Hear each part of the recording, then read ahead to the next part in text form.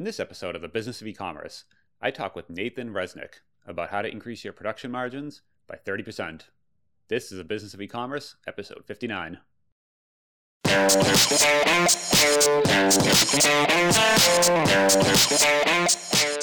Welcome to the Business of E-commerce, the show that helps e-commerce retailers start, launch, and grow the e-commerce business.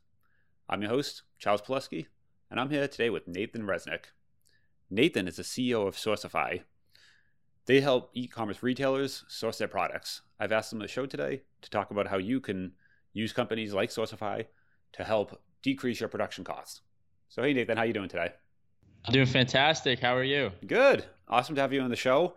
It's a Yeah, thanks for having me. Yeah, this is a super interesting topic. I think a lot of people are getting into the whole sourcing and kind of learning how to actually do this.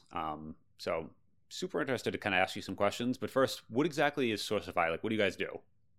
Yeah, totally. So we basically, our goal is to enable companies to increase their production margins by 10 to 50%. We do that through our software that enables them to better manage production, as well as connect them to thousands of pre-vetted factories across Asia. So we run production in, India, China, Vietnam, Thailand, Bangladesh, Pakistan, the Philippines, Mexico, you name it, and produce across 300 product categories.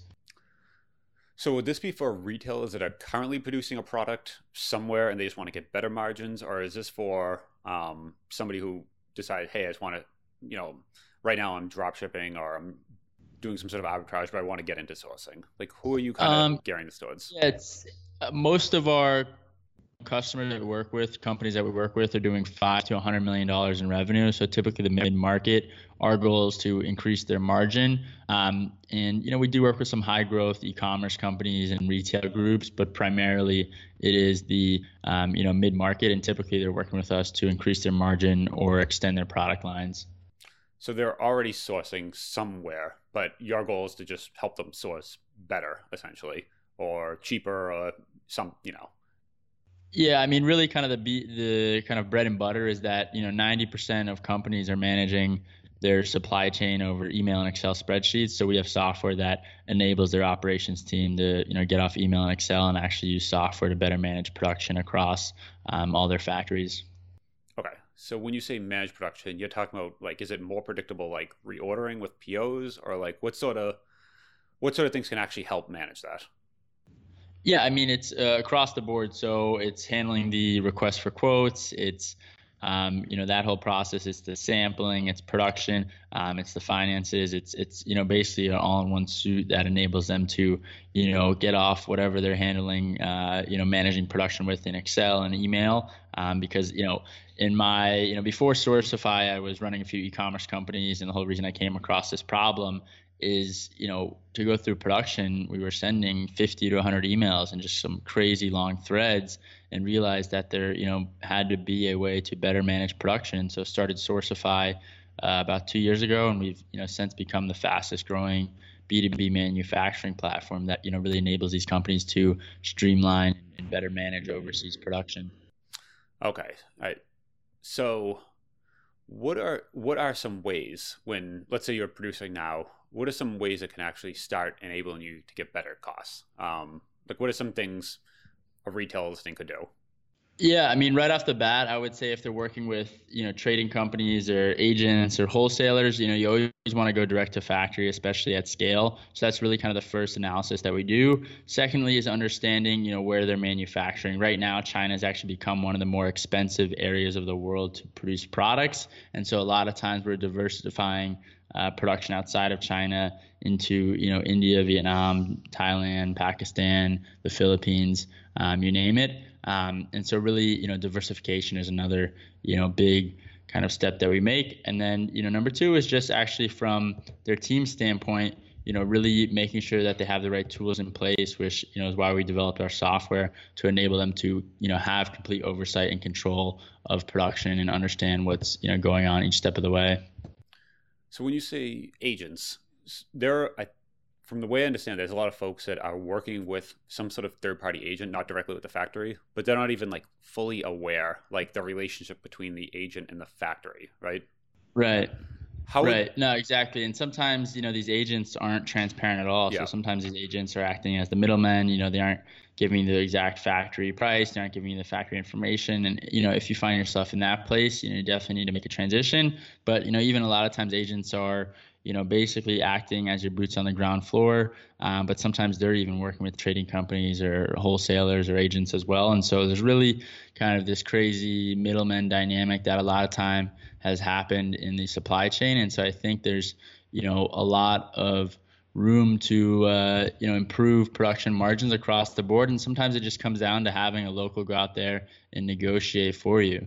And so that's really what our team does is we have an office in Guangzhou, we have an office in Ho Chi Minh, Vietnam, and have, a small office in India as well, and basically enable companies to, work with locals, on behalf of, their organization. We go in and work with these factories to better manage production, get them the best price, and, obviously make sure they're producing high quality products. Okay, because I've heard stories of agents representing themselves as the factory. Like you think you're talking to the factory, but you're really just talking to like a guy that goes to the factory and talks to the factory.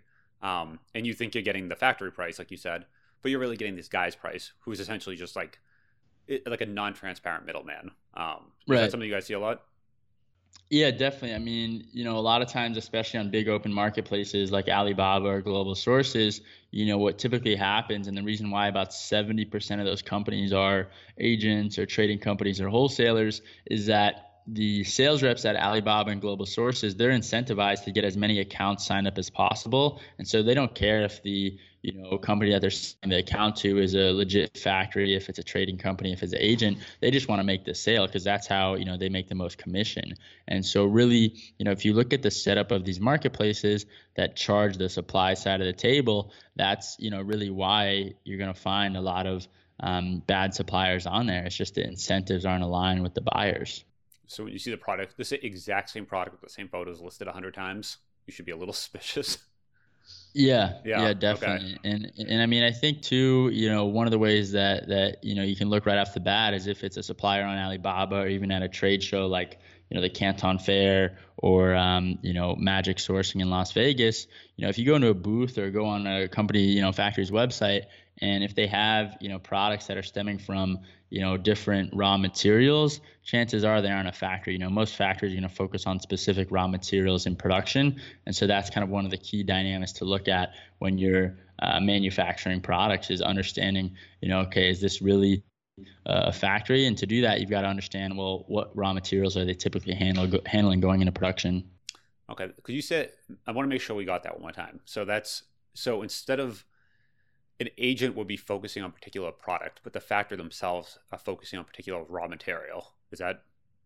No, I mean, like basically these factories, they might say, hey, we produce hats and we produce sunglasses, but probably in their own factory, they're only producing either hats or sunglasses or neither. Yep. There aren't going to be a factory that's producing both hats and sunglasses because the raw materials to produce those products are so different.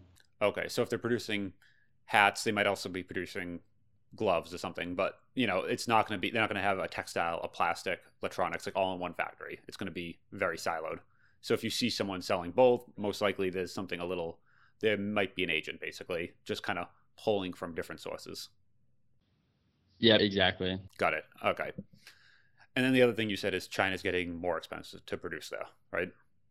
Yeah, and I mean, here's the thing. If you look at your unit cost, and typically your main unit cost is going to be labor outside of your raw material, that's going to be in China more expensive because right now the labor rates in China are just much higher than, India or Vietnam. I mean, Vietnam is probably about a third more affordable than China in terms of labor rates right now. And, though some people will say, oh, the labor's not as skilled, at the same time, I mean, you can always spend time to train the staff. And that's what a lot of these factories there that are really growing pretty fast with their exports are focusing on.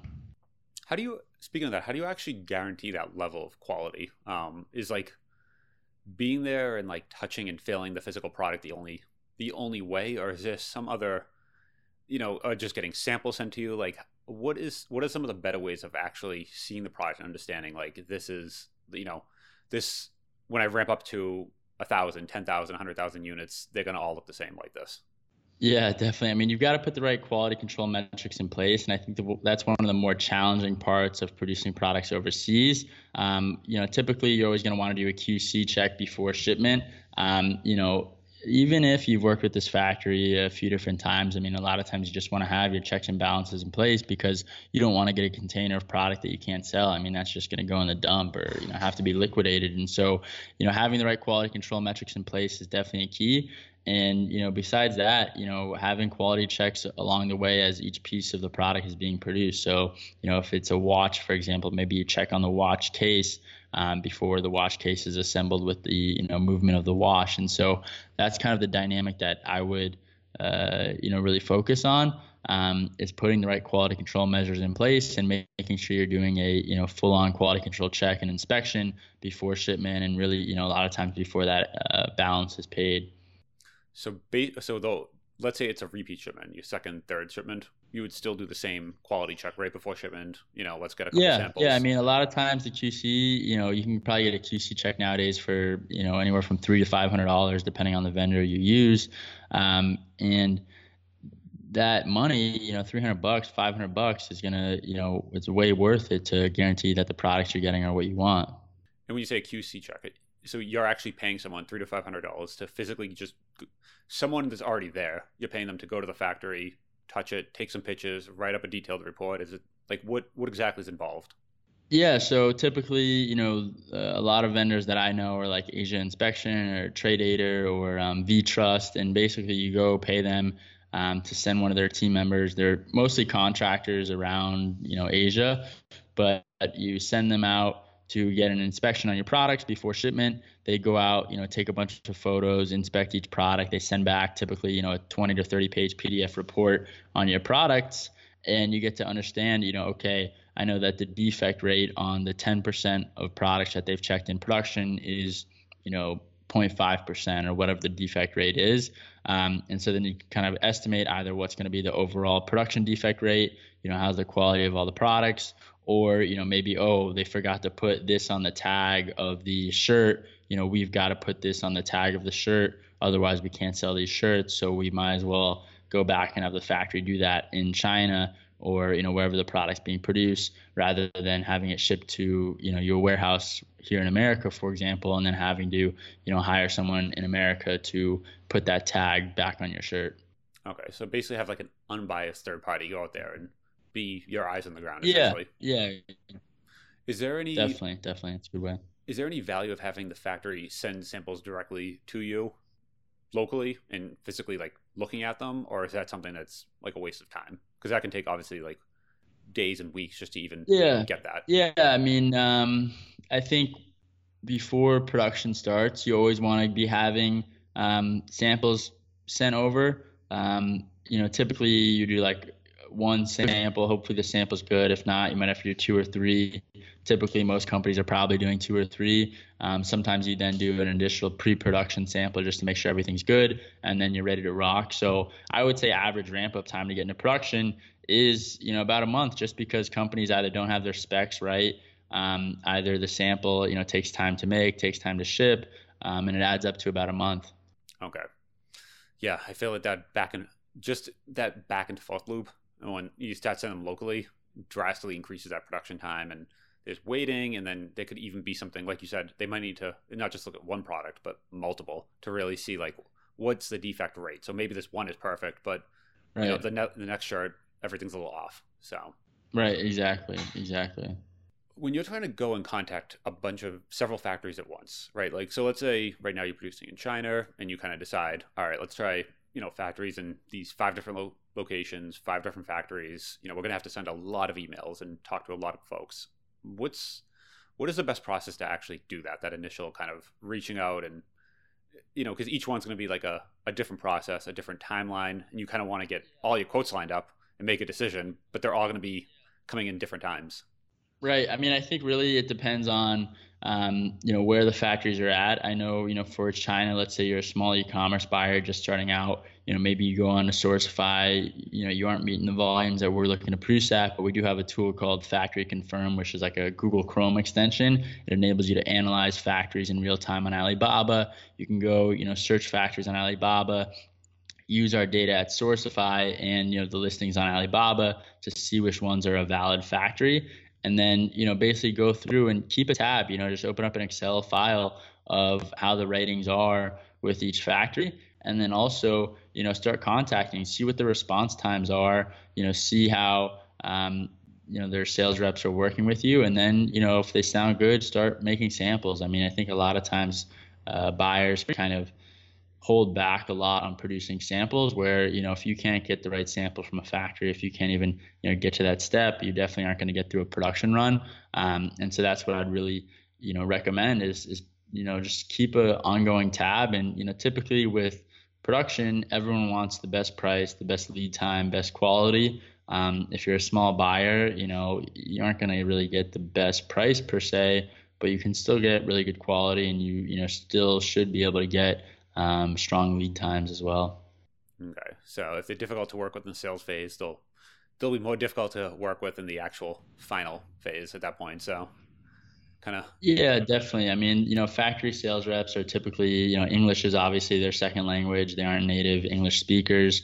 You want to make your messaging and communication with them as, simple as possible. Sometimes buyers, and I definitely recommend if, you can communicate with them over this app called WeChat, which is like a, mobile app in China. That's, extremely popular. They basically run their lives on it. I mean, everyone in China has this app. It's pretty incredible. But basically, one of the tools that you can use on it is, obviously communication and messaging. And so having WeChat and messaging with your factories over WeChat can be a lot faster than the, typical email back and forth. Yeah, and that's WeChat's it's like a version of like a text message. Like they're like same thing, like a text you're on it all day. WeChat, like if you can get almost an instant response. Versus no, definitely. Days. Yep, exactly. Factories typically do respond a lot faster on WeChat. So let's say on the opposite end of the spectrum, let's say I'm a retailer, I currently have something, but I want to ramp up. So I want to go from however many units I am today to 10x. Mm-hmm. What are some things I should start looking out for if I'm in that sort of situation? Yeah, I mean, I would say right off the bat comes to mind with me is managing your cash flow. A lot of companies are having a challenge of balancing by, putting cash in inventory or spending money on paid acquisition. And so managing your cash flow with inventory and paid acquisition is quite a bit of a challenge in today's e-commerce world and even retail world. I would say, there's not a, career like one size fits all formula. Because everyone's paid acquisition is going to be different. But, typically with most e-commerce companies, it's going to be a balance between either having too much product in inventory, which means too much money in inventory, or, too much money or not enough money to spend on paid acquisition.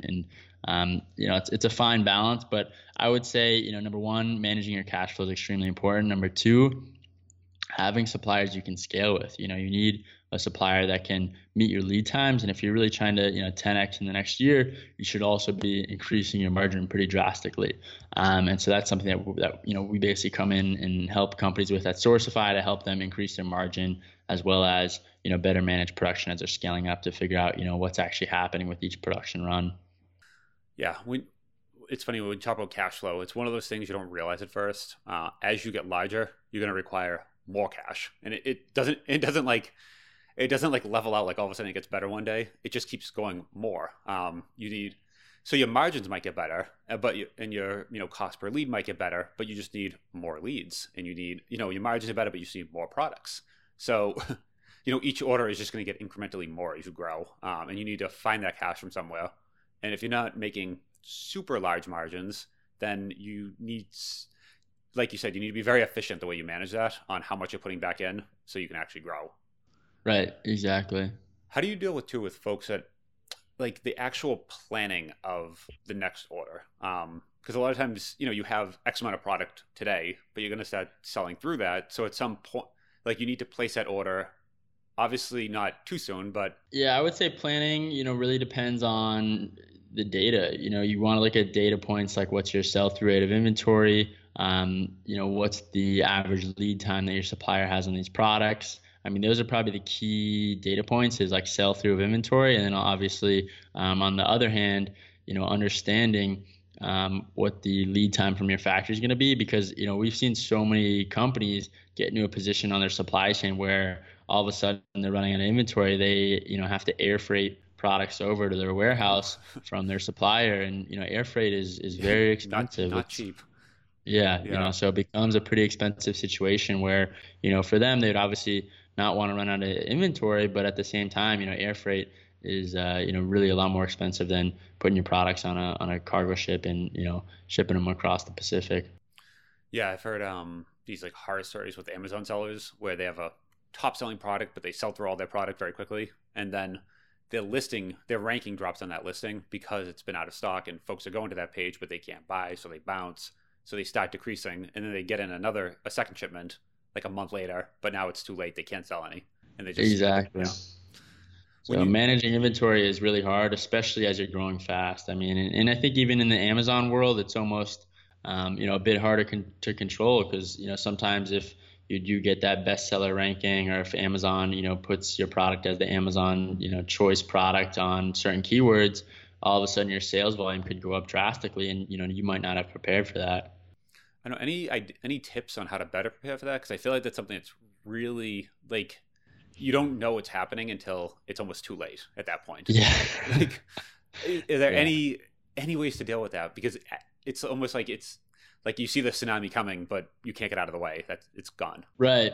Yeah. I mean, I would say, really just keep an eye out on your paid acquisition and what's going on. I mean, Amazon's a bit different than, Shopify, big commerce type of seller. I would say with Amazon, as you climb the rankings for certain keywords, you should be able to tell based on certain tool sets what those products that are ranking in those positions are selling. I mean, that's really a pretty easy data pool with certain tools that are out there right now to analyze data on Amazon, and then on Shopify, most of it kind of is driven through either influencers or paid acquisition, and your company's responsible for driving that traffic to your website. When you put up a Shopify store, traffic doesn't just magically appear. Of course, you've got to actually grow that traffic, and so you should have a strong hold on what you think is going to happen with your store. But even you look at the kind of famous story of Dollar Shave Club, they didn't realize, they had hoped their video was going to go viral like it did, but they didn't realize it was going to, blow it out of the waters like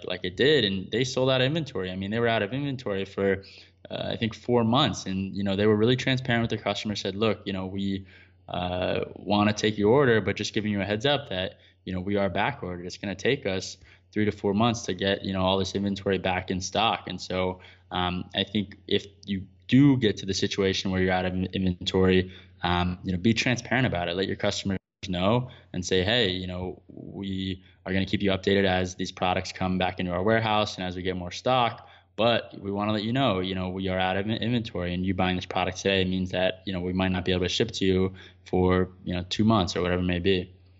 Yeah, it's one of those things I feel like on your own platform, it's a little easier. The customers have like a relationship with you as a retailer. When you're selling in the marketplaces, a lot of times they don't even know who you are. It's just, this looks great, buy.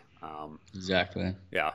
When you said the other point you said about increasing margins you help with, what are some ways you actually help with that on? Yeah, primarily it's either getting these companies connected to suppliers that are at the scale that they're at. So sometimes when a company grows, they stay with the same supplier, and that supplier, isn't the right supplier for them at this certain scale. Most of it revolves around diversifying their supply chain across Asia. So certain countries are better with certain products, and so a lot of it stems from actually transitioning some of their production outside of China. Okay, so you basically have knowledge ahead of time of understanding, like, supplier A that you're on now maybe is good for up to this many units, but you guys are moving outside that range. So let's start. Right. And the reason being is, when you're starting an e-commerce company, you're probably producing close to the, minimum order quantity runs, and so no big supplier is going to go work with a company that's only, producing MOQ runs at a smaller factory. But as you scale up and grow, as you get to the, $10 million and plus mark, you are going to want to work with more medium and larger size factories to handle your scale, to have, faster lead times and be able to, produce products more effectively. What are some actual dollar or unit values on those, like, a small factory versus a medium? Like, what are we actually talking in? I don't know. I mean, typically the measure that you look at is like monthly output. Okay. So of the factory in total. Yeah, the factory monthly output. Factory So, monthly output. I would say, that primarily revolves around labor, so a factory that has under, 200 people or so is considered probably a small factory. Medium is anywhere from, 200 plus to about, 1,000 or 1,500, and then 1,500 is getting, bigger, and then, 10,000 plus, you're talking, really large, like, Foxconn level is a big factory, of course. But even in Vietnam, I was over in Vietnam 2 weeks ago and was at a shoe factory that has 10,000 employees, and the, volume was just incredible. I mean, they're producing for, Fortune 100 shoe brands, and it was amazing to see. But at the same time, I wouldn't recommend any e-commerce company really try to go out and fit their production in with this factory, because the scale that this factory's at, over 10,000 employees is on another level. Yeah, it's more of a small city than a factory at that point. Yeah, it is. It is. It was. I mean, Yeah. it was a small city. It was incredible. But even then, like, I was at another factory that was producing flip flops. Their output was about 10,000 to 15,000 flip flops a day. And, they probably had 150 or so workers. I mean, they had a really good process, and it was really well organized. The management was strong. And that, I would say, would be a great factory for an e-commerce brand, or any kind of flip flop sandal type of brand that's looking to grow pretty fast and scale up. How do you know though, as a retailer, how do you know your size is correct for their size? Like, so they're a mid-sized factory. They have, let's say, 1,000 employees. How do you know though that's where you should be? Well, I mean, number one, most factories are probably going to lie to you and say, "Oh yeah, we can handle any production volume you want." So really, to actually know, you've got to go there and see with your own eyes, or get someone on the ground floor there. I mean, I think the key probably depends on what their production output is and how many units you're going to produce per quarter, per month. So if the factory can produce, let's say, keep it simple, 25,000 units a month, then each quarter they're producing 75,000 units a month, and let's say you're purchasing 30,000 units a month. You probably, like, I wouldn't say that you, or even the factory, like, they probably wouldn't want you to take up all of their capacity anyway, because then from a business standpoint, their sales comes from just one organization, which is, pretty risky for them. And so I would say typically, factories, like, once you get to over 50% capacity, you've gotten to a point where you've probably, on the cusp of, outgrowing that factory. And that's not to say that you can, just completely stop working with that factory, but maybe also start to explore, other factories that you can, continue to run production with. Okay, so try to get an understanding of how much they're producing a month, and if you start getting in the 40-50% range of that number, then it's probably danger zone for them, but also for you too, where Yeah, I mean, pump the brakes. because what are they going to do with their other customers as well? If you say, "Hey, I need to place a 100,000 unit order," and the factory can't handle the 100,000 unit order because they have other clients they have to cater to. Yep. Okay. And then how would you understand? Let's say on the other end of the spectrum, you're too small. Like, can you approach a mid-sized factory, or would that just be something they would just reject you at the door? Like, what would happen there? Yeah, you can, but I think sometimes it's not worth your time necessarily, just because they won't give you as much attention as you want. Whereas, like, if you get a small factory and you convince the smaller factory to really believe in your brand and what you're doing, then, you can scale up with that factory, and that's going to become a great relationship. That's, I think, a key dynamic right there. Whereas, with a bigger factory, like, unless you're really increasing your order volume each PO, chances are they aren't going to give you as much attention as you want. Okay, so you don't want to be the smallest customer, basically. They're going to get to you last, and if they have to push someone off, it's going to be you. Like, you want to be not the smallest. Try very Right, hard. that's what I would say. Gotcha. Okay. All right, this has been super helpful. Yeah, thanks for coming on. This is definitely this is one of these processes very opaque to most people. On you just kind of, people think of it Alibaba, and that's kind of where it stops. But there's a lot more to it. Yeah, I mean, one thing that I would add, just to kind of wrap it up, I guess, is I would say that, so many companies focus on how to improve their paid acquisition, how to increase their paid acquisition margins and increase their, return on ad spend.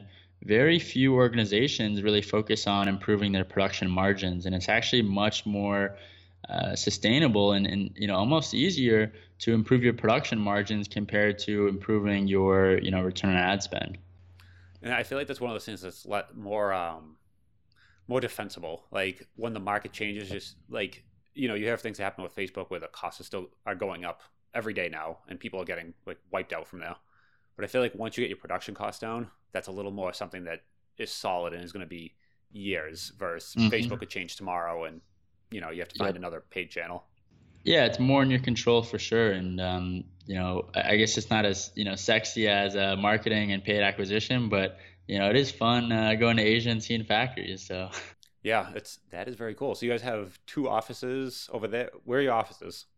One's in Ho Chi Minh, Vietnam, and the other's in Guangzhou, China. Very cool. And you go over there yourself every once in a while? Yeah. I mean, last year I made 8 trips over the Pacific to China and Vietnam, which was probably a little too much. This year I'll probably try to cut it back to like 4 or 5. We've been growing our team pretty significantly there, and it's been pretty exciting for us. And so, from a managerial standpoint, just going over there and making sure everything's going smoothly, and continuing to scale up to help Sourcify customers. Awesome, Nathan. It's great chatting with you. If people want to find you, I'll put links in the show notes. Where are some good places? Yeah, I mean, they can just go to sourcify.com. I'm pretty active on LinkedIn. If they just, type in Nathan Resnick on LinkedIn, and on Twitter as well. I'm just Nathan Resnick. Cool. All right. It was great having you on. Good chatting. Awesome. Thank you.